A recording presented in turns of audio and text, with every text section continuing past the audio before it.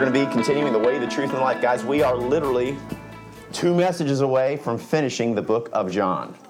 How exciting is that? Well, we're going to end on 49 messages from the book of John, praise the Lord. So that will be next week and we'll finish up. But today is our John 21. We're going to be verses 1 through 14. Give us a little bit of a catch up where we're coming from. Last week we were with the disciples as they experienced the revelation that Jesus Christ was now not only risen from the dead, but calling them to action personally as he appeared to them in Jerusalem in the message we had last week, which was 2 weeks ago. It's just called He Lives.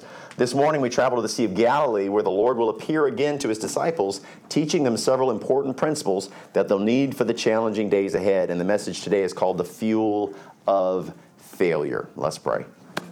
Lord, we thank you so much for today. Thank you, God, for this opportunity to bring the word.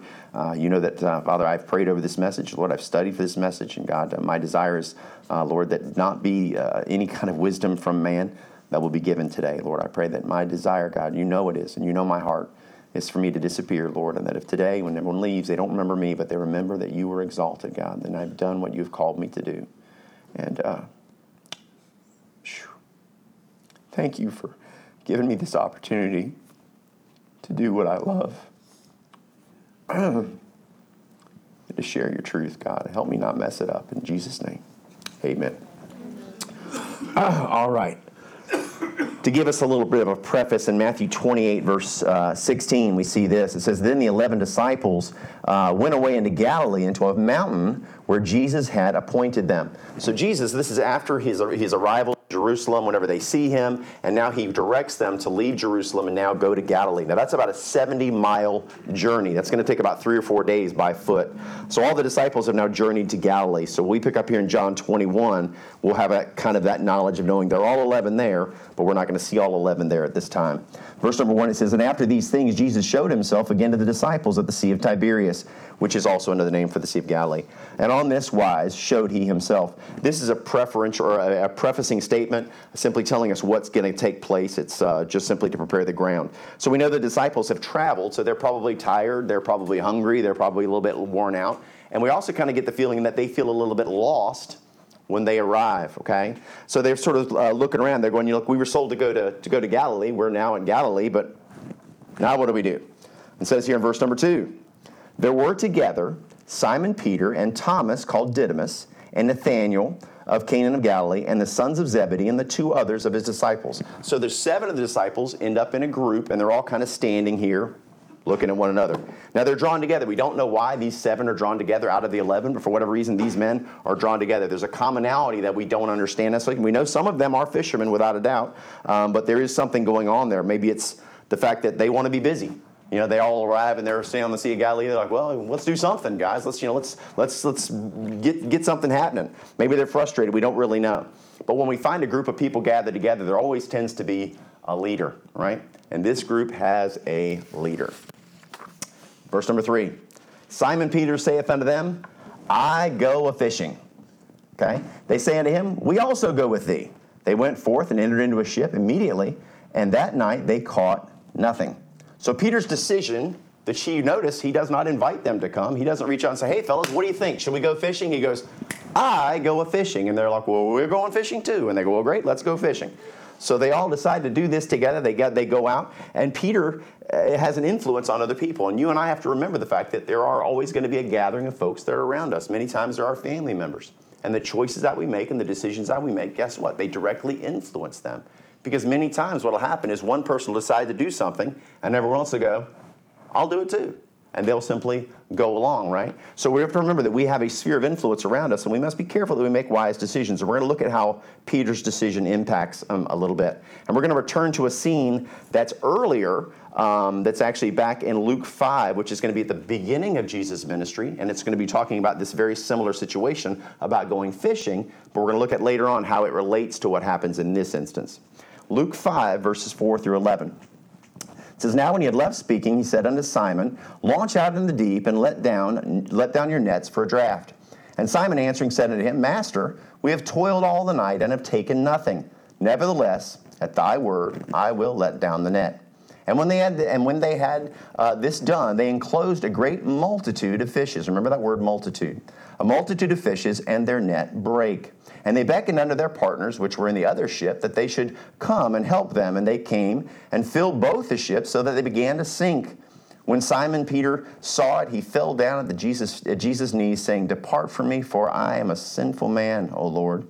And he was astonished, and all that were with him at the draught of the fishes which they had taken.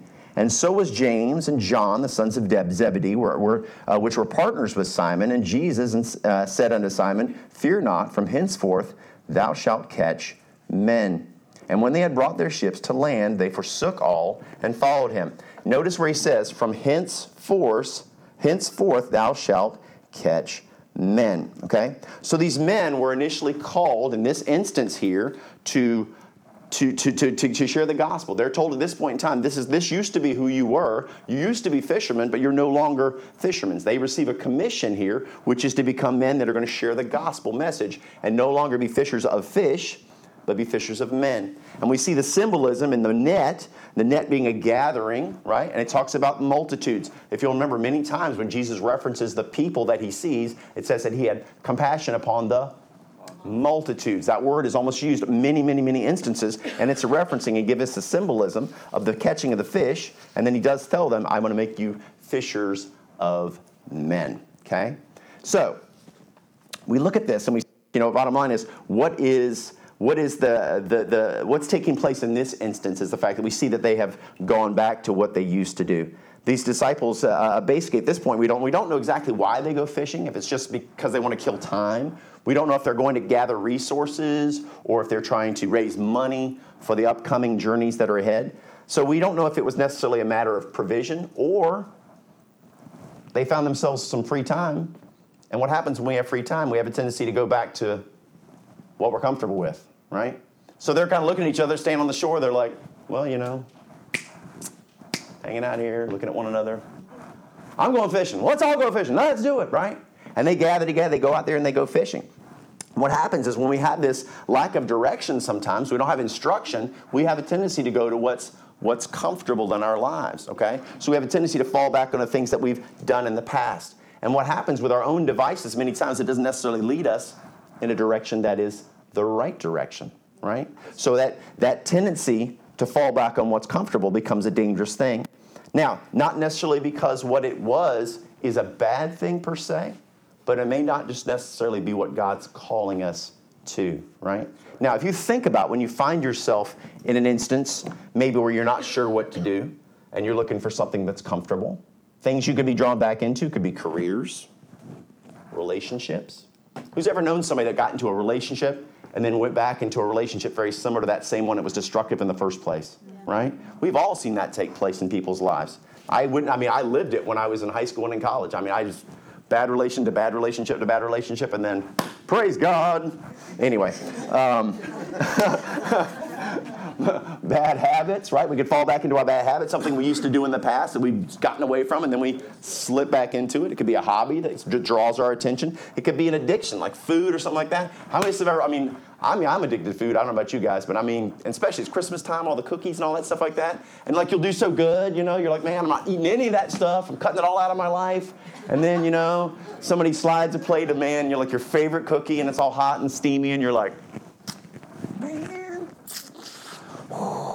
just one cookie. I'm just going to try this one. And then you're like, man, the taste that lingered in my mouth just needs to be topped off by that other cookie there. You know what I'm saying? Next thing you know, you're plowing through a plate. You're like, And then the next day, you're like, man, I can't wait to get some more cookies. You know what I'm saying? It becomes this, we fall back into these things, and what's happened, it's because what happens when we become complacent, we have a tendency to fall back to what we know. So their commitment was to become fishers of men, yet we see them here fishing for fish, right? Now, is there anything wrong with fishing? No. Is it sinful to fish? No, not in any way, shape, or form. No, but is it what God called them to do? He said, henceforth ye shall be fishers of men, right? So from this day forward, that's going to be what I'm calling you to do. So in our lives, there become things, we have options where we can spend our time and our energy and our efforts, right? They have an option here to wait on God and say, Lord, you know what? You've called us here. We're going to sit and pray. We're going to spend our time in communion around the Word. We're going to talk about you. We're going to worship you. But no, they go back to what's comfortable, and they find themselves out in the water, working all night long, and getting nothing. So what happens, so many times we'll put our time and energy into things that we believe there's nothing necessarily wrong with it. But what happens is that investment of time is not what's profitable for the kingdom of God. And it's a matter of drawing us not into something that's necessarily bad. But remember, there's good, there's better, and there's best. When it comes to our options, we've got to weigh and go, look, I've got good. This isn't wrong. I've got better.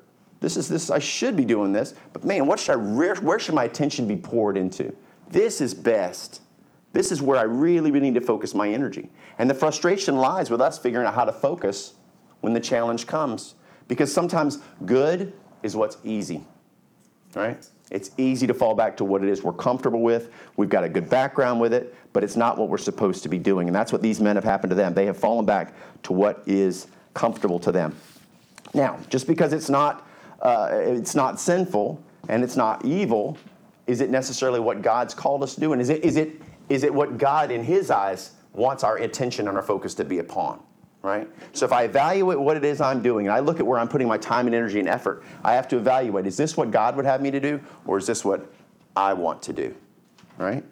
Because what happens is we all get drawn into things that we have dreams for ourselves. We have dreams for our organization, maybe for our church, right? I may have a dream of what I want this church to become, but guess what? It doesn't matter what my dream is. We have to say, what does God want for this church, right? God planted this church. God called you people here. God's done all the work that He's done. Everything that's been accomplished is because we're simply trying to follow His will, not our own will. When we follow our own will, can we get things accomplished? Absolutely. Could they go spend time and energy? Yes. Did they get wet? Did they put nets in the water and pull them back out? Were they sore muscles and tired and exhausted and worn out from a whole night's work? Yes. But what did they catch? Nothing, right? Nothing. So many times as Christians, we have to evaluate what it is we're doing and figure out if we're being obedient. Because remember, doing the right thing but not what God's called us to do is still disobedience, right? Right? If I decide to start a ministry that I'm going to reach a specific people group, but God hasn't opened that door, and I go out and I go, I'm doing this good thing. What's a good thing? But that doesn't mean God's going to bless it. Because I could very well be doing a good thing, but at the same time be disobedient.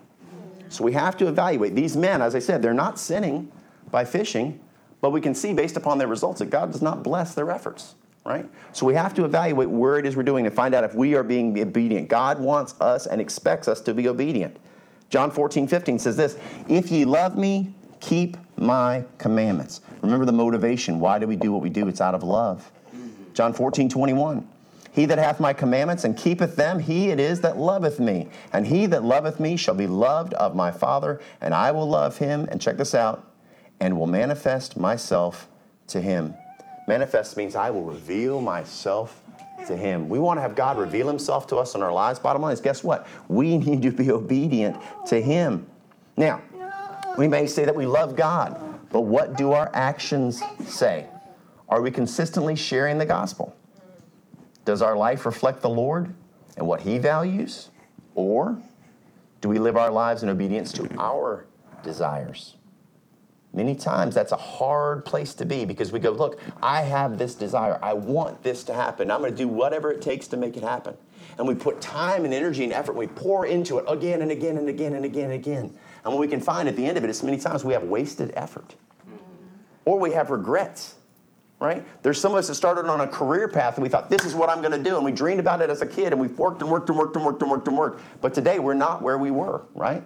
I had dreams and evaluated what I thought my life was going to accomplish. It wasn't to be this, but I would not change being a preacher and being a pastor for anything in the world. You couldn't offer me $1 billion a month. I don't care because it's not worth it. Money it's not what this is about. It's about we get to pour our lives into God and pour our lives into other people. And it's an investment that's eternal. Amen. Everything we do for Christ is eternal. It's investing in heaven. The things we do on earth, guess what? They're temporal. Naked we come into the world, and naked we shall leave, right? We bring nothing in and we take nothing out with us.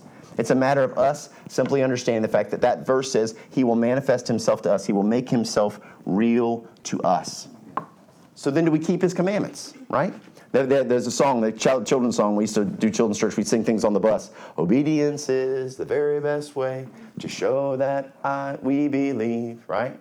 Obedience, obedience, obedience. Now, is it obedience out of obligation? No. It's obedience out of love, right?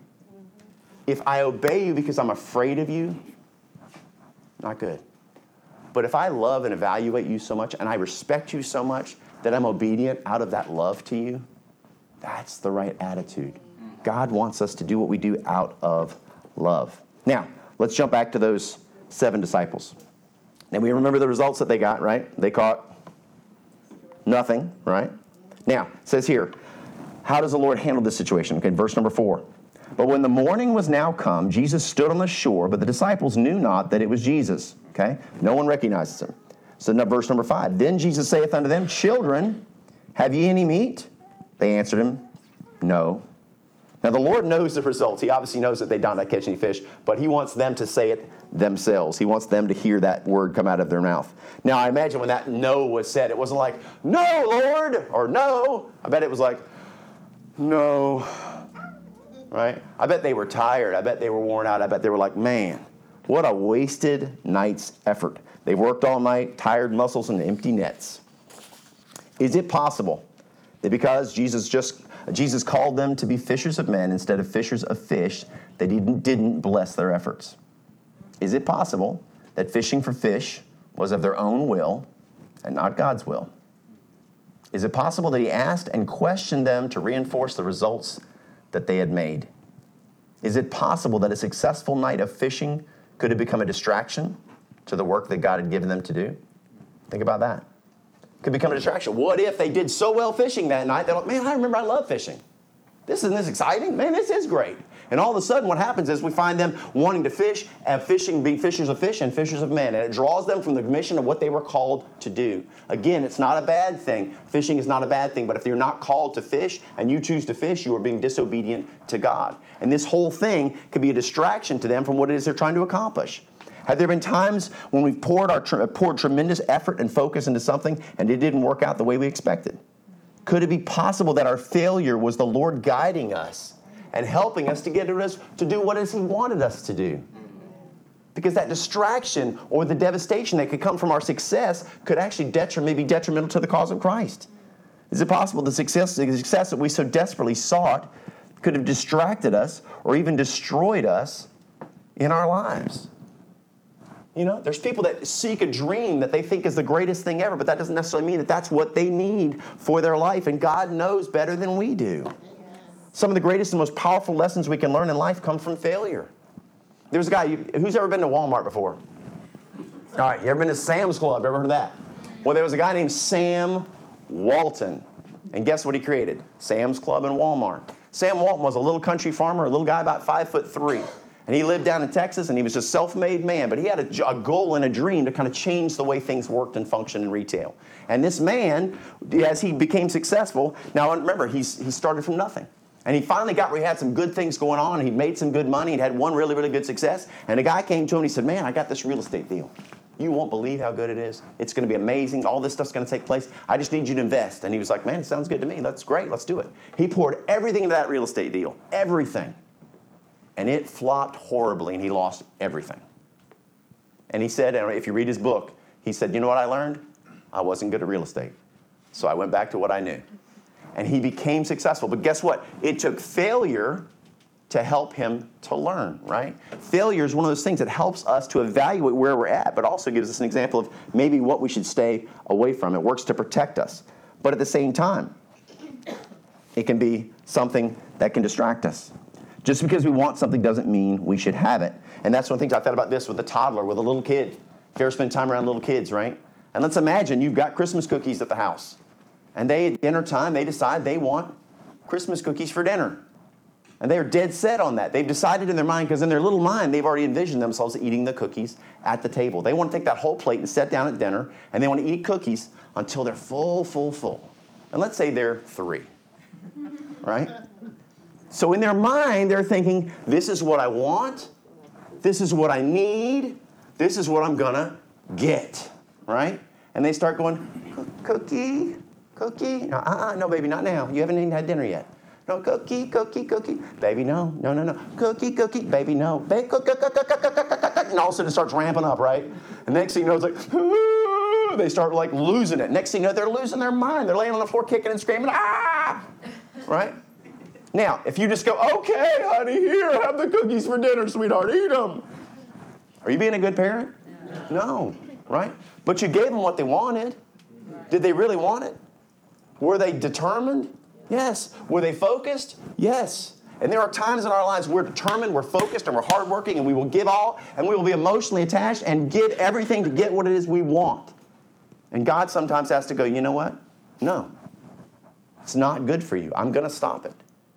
Now what happens sometimes, or he'll allow us to go down that road and suffer failure and learn from it. Now, verse number 6, this is lesson time. Jesus starts going into lesson mode here. It says, and he said unto them, cast the net on the right side of the ship, and ye shall find. They cast therefore, and now they were not able to draw it for the multitude of fishes. Again, we see the multitude, that word used, right? Again, symbolic. Therefore, verse number 7, therefore that disciple from whom Jesus loved, which we know to be John, saith unto Peter, it is the Lord. Now when Simon Peter heard that it was the Lord, he girt his fisher's coat unto him, because basically he would have been wearing like a loincloth. He says, for he was naked, and he cast himself into the sea. Again, the character of Peter is revealed. Peter is not a quiet, everything about Peter's bold, man. He's like, Jesus, whoa! And he's leaping off the boat, jumping, you know what I'm saying? That's just who he is. So Peter jumps in the water, he makes his way back to the land. So it's through this, now notice this, it's through a miraculous occurrence that John recognizes the Lord, right? And then Peter jumps overboard. So many times we don't recognize God unless he shows us the miraculous. Why couldn't the disciples have recognized Jesus? Maybe they were tired, distracted, exhausted, self-centered, discouraged. Many times God's working around us, and we're so caught up in those things, distracted, tired, frustrated, whatever's going on. We're so focused on our little world that as God's working around us, we just can't see him. And we wait for the miraculous before we finally go, hey, that must be the Lord. You know what? My aunt was sick, and I prayed, and he healed her. Oh, praise God, a healing. Yes, Lord, yes. Miraculous provision. Whoa, man, I can't believe that. Protection. You're almost in a car accident, and all of a sudden, whoo, praise the Lord. But it takes those instances where we go, wow, you know what? God's working. But guess what? He's working all the time.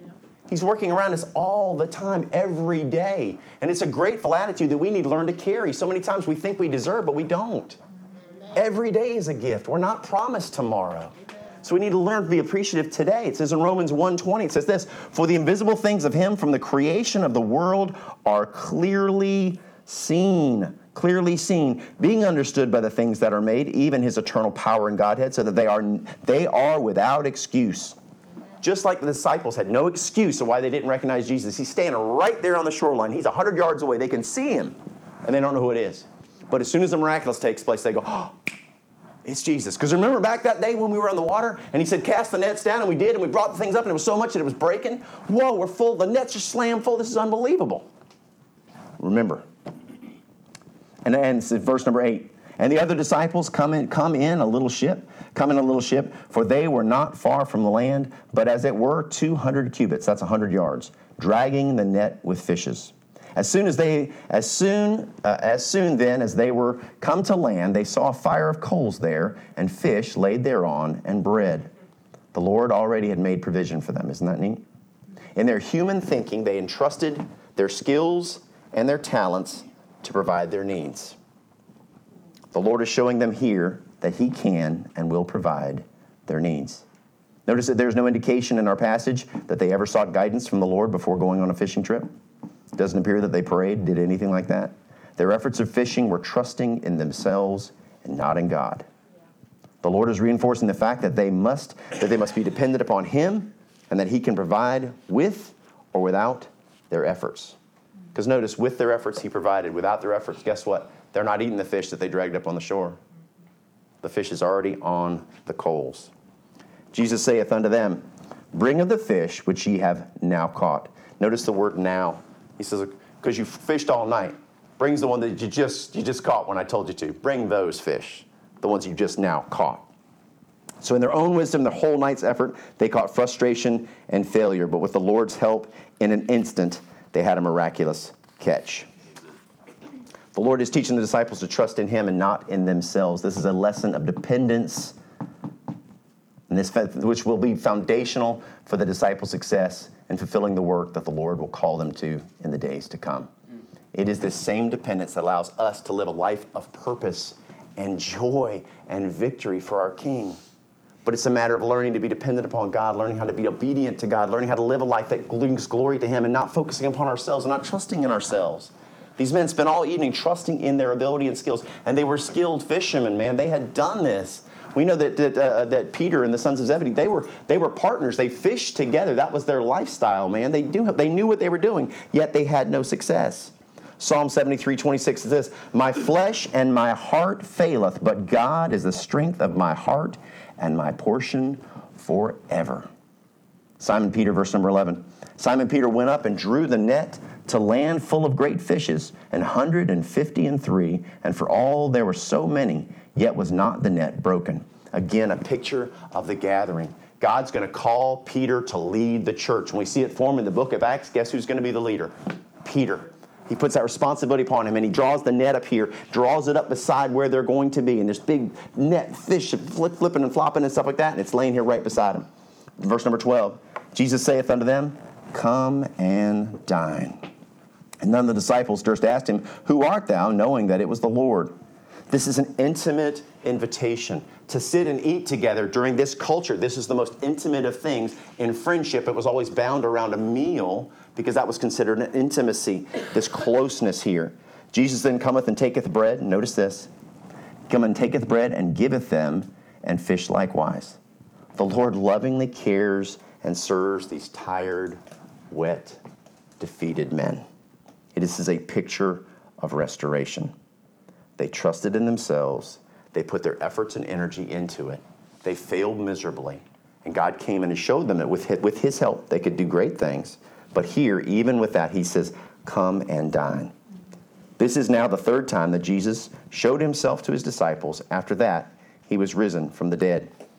So the Lord has revealed several things to us today, and I'm going to go over them with 4 things. First, that we need not always be busy doing what we believe to be right, but rather waiting on God to direct us to do what He would have us to do. Second, we need to ensure that we are investing our energy and our focus into those things which are profitable for the kingdom of God and not our own ambitions. That's a tough one, because sometimes we have to step away from what it is we want in order to do what He wants. But if you get everything you want on this earth, and one day when you stand before Him, and you'll say, "How do you feel about your accomplishments?" And you'll be able to know in your heart that it wasn't what He called you to do. You'll be able to look at yourself and say, "You know what? I should have put all my energy into your work." But down there, I got accolades from people, and people said, "You were such a success." But you never thought that way. And we have to evaluate ourselves every day, because guess what? Satan's going to tempt us with all kinds of things that look so profitable in the kingdom of the world that mean nothing in heaven. Third, that failure can not only teach us, but also protect us from threats we don't even recognize. Fourth, we see the amazing patience and love of God and the way He cares for and provides for the disciples even after their failure. Matthew 11:28 says this, "Come unto me, all ye that labor and are heavy laden, and I will give you rest." God is waiting in our failure to scoop us up, dust us off, and get us back on the right track. It's kind of like this when you teach. Anybody ever teach your children to ride a bike? Right? Just a couple of us. Okay. Or you're just embarrassed. You don't want to tell me. My Riley did really, really well learning how to ride a bike. Hayden was just like poof. He was a natural. Our oldest daughter, Taria, was a little sketchy. Okay, she was not so good at it. And I would run beside her. You know, she had training wheels, and she was great with training wheels, man. She rocked it with training wheels all day long, man. She loved it. But once we took the training wheels off, it became a train wreck, basically. And she was so unsteady and so scared. Well, you know, we put a helmet on, we put pads on, all this kind of stuff. We got it all loaded up because she was so convinced she was going to die. And she's like real tentative. So I would run with her and stuff. And as soon as I'd let go, she'd go, you know, and you have to grab the wheels and stop her. Well, eventually, I mean, after time, I'm exhausted. I've been running with her. And finally, she gets it a little bit. And she starts going. I'm like, well, okay. So I'm running beside her, and she's doing good. She's like, yeah. And then she's like, let me go. I was like, okay. And I get her turned around, and she starts riding, and she's doing awesome. But then I see the mailbox is in her path. And I'm going, baby, turn. Right, Tria, turn. Tria, turn. Tria. I'm running around, and she's just going, boom. Just slams right in the mailbox. Crashes into it. The bike goes shooting out from underneath, and she's rolling. I don't like riding bikes anymore. I never want to do this again. She was devastated, right? And in that instance, I can go, you're terrible at riding a bike. I told you it would stink, right? Why can't you see? What's wrong with you? That's a mailbox, for goodness sake. You can turn, can't you? That would have been constructive. And see, the Lord could have laid into them from the shore and gone, what are you doing out there? Hey, straighten yourselves out, boys. What are you doing? I called you fishers of men. You're fishing fish. But no, he let them experience it. And what does he do? He lovingly comes along and he cares for them. He says, hey, I got fish for you already. You didn't have to catch any fish. I got fish for you. I got bread for you. You got a warm fire. If you just waited on me, fellas. If you just waited on me. And he scoops them up. And he dusts them off. He fixes the helmet. Gets her back on the bike. Says, come on. You can do this. I'll be with you. That's the Lord. Yes. And as parents, we get to picture that.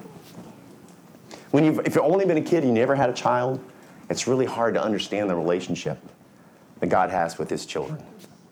But let me tell you, when you become a parent, your view flips around. And all of a sudden, you see it from the father's perspective. Because we always see it as a kid until we have a child of our own. And that changes things dramatically. And the goal is not to beat them down and to chastise them. The goal is to redirect them and help them and empower them to do better. And that's the heart of the Lord. That's how he sees us. The Lord's desire is not to point out our failings and discourage us. His desire is to instruct and empower us through our experiences to step out by faith in him and be earth shakers and life changers. The disciples were not perfect, and guess what? Neither are we. But you know what? God can take imperfect people and accomplish his perfect will. And that's what we see again and again and again in the lives of the disciples. We see it in the Israelites. We see it throughout the scriptures. We see again and again and again. Failure. Yet God picks them up, straightens them up, dusts them off, and puts them on the right track. And he walks with them as they journey. And that's what you and I face every day. The same challenges, the same distractions, the same destruction, the same ambitions that can eat us up. And God says, you know what? Let me help you. Let me help you. And what's awesome is just like on the bicycle, the little redirections to keep her from falling. There's times in our lives when God's doing this. Not that way. And if we listen to the Spirit of God, guess what he does? He directs us on the path that we need to go. But our sensitivity allows us to hear.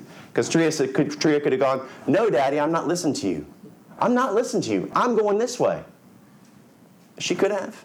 And we have the free will to deny God as he whispers in our heart and tries to direct us. We can say, I'm going this way. But the good news is, even if she went the wrong way, I still would have run beside her, wouldn't I? And guess what? He does the same thing. We make a wrong turn, he goes with us. And the whole time, come on. Let me get you back where you need to be. Will we allow our failures to defeat us? Or will we allow God to use our failures as fuel to accomplish his will? Philippians 4:13 says this, I can do all things through Christ, which strengtheneth me. Not through our strength, not through our ability, not through our talent, through him and him alone. And the more we depend upon him, the greater the strength will be shown in our lives. The more we can accomplish for the cause of Christ. And just know the devil is going to do all that he can to distract us from what it is that God wants us to accomplish. And we can spend time and energy and effort, and we can toil all night long. We can toil our whole lives and have empty nets to show at the end. We have the freedom to do so. But even if we mess up all the way, God still says, you know what? Come and dine. Amen. Come and dine. You may have let me down, but guess what? I love you for who you're going to become. And you know what, Peter? I'm going to get you not to be a fisher of fish, but soon enough, you're going to be a fisher of men. And you're going to be a life changer and an earth shaker. And you're going to stand in the Sanhedrin defiantly. Instead of being a fearful young man, you're going to stand boldly for the gospel of Christ. And you'll be willing to be killed for my name. How beautiful is that?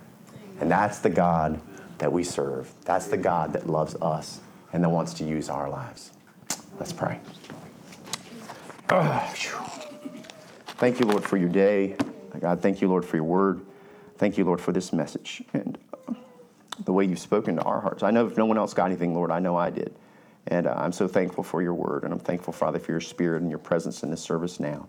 And Lord, I just praise you, God, for what you're doing in us. And Lord, I pray that you help us, Lord, to search our hearts, to check our ambitions and the things that we want. And Lord, help us to make sure, God, that they are your ambitions, that your desires. God, help us to remember, Father, that this life is not about us and what we can accomplish for ourselves, but Lord, it is what you want to accomplish through us. God, we love you. God, we thank you for what you're doing. And Lord, what you have in store for us, God, we look forward to with anticipation and excitement, God, because you know what? We are given just this one life. And Lord, I pray that you help us to seize the moment and to live it for your glory. With our heads bowed and our eyes closed, if you're here today and you say, you know what? I hear what you're saying, and I want to serve God. I have a heart for him. I have a desire to know him. But there was a time in my life, guys, 17 and a half years ago, when someone asked me a question. They said, if you were to die tonight, if this is your last day on this earth, are you certain of your relationship with God? Do you know without a doubt that you are a child of God? Or you maybe just religious? Or maybe you believe in God? It's good to believe, but that does not mean that we're on our way to heaven. It is by faith and faith alone. The devil believes in God, but he's not going to heaven. But it is by faith. The Bible says, for by grace are you saved through faith, and that not of yourselves, it is a gift of God, not of works, lest any man should boast. Whether you may be online or may be here, if you do not know for sure, if you thought about it right now and you said, I don't know where my relationship with God stands. I want to have a relationship with him. I want to serve him. I want to sell my life out to him. I want him to work in my life and bring me the joy and the peace that I've wanted all my life. But I don't have that right now. The good news is, for God so loved the world that he gave his only begotten Son, that whosoever believeth in him should not perish, but have everlasting life. It is nothing more than a matter of faith. It is not a matter of ceremony. It's not a matter of anything else but simply surrendering our hearts to him. And if you're here today and you say, you know what? I do not know. I do not know. I'm going to give you an opportunity to pray in your seat, in your own quiet time. And you talk to God and give you an opportunity to receive the greatest gift ever given. It's not a matter of the words of the prayer. It's not a matter of ceremony. It is a matter of the heart. Man looketh on the outward appearance, but God looketh on the heart. And if in your heart of hearts you want to receive Christ today, I'm going to give you that opportunity. If you pray with me, but remember, it's not a matter of it's not in your mind. It's not a matter of will.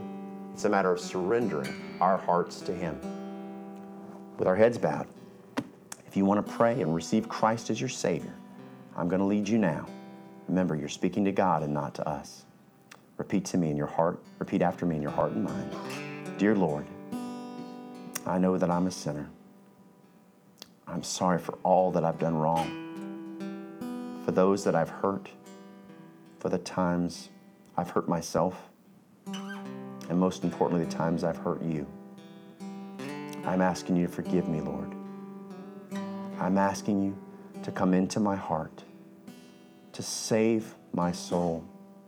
Lord, you died on the cross. You were buried and you were raised on the third day. You were proved that you were God. Through your power, I'm asking you to give me a home in heaven, to forgive me of my sins and save my soul. I love you. Thank you for saving me. I'll see you in heaven one day. In Jesus' name I pray. Amen. Head still bowed, eyes still closed. If you're here today and you prayed that prayer, and you earnestly, honestly meant it, just raise your hand as a testament to God. I'm not going to call you out. I'm not going to point you out. I just want, as a testament to the power of the Lord, raise your hands so that we can pray for you. Amen. Amen. Thank you, Lord, for today. Thank you, Father, for the power of the Word. Thank you, Lord, for the opportunity you've given us, Father, to hear from you, Lord. But Lord, I pray, God, that you'll help us to then take what we've heard, Lord, not to be just hearers only, but Lord, help us to be doers, that we might live a life, God, that will bring glory to your name and not to ourselves. Help us to search our ambitions, though. Help us, Lord, to realize and understand we may not be doing wrong, but Lord, are we doing our best? Are we doing what you've called us to do? God, empower us now. Walk with us, Lord. Thank you for this time you've spent with us, Lord. We love you in Jesus' precious name. Amen.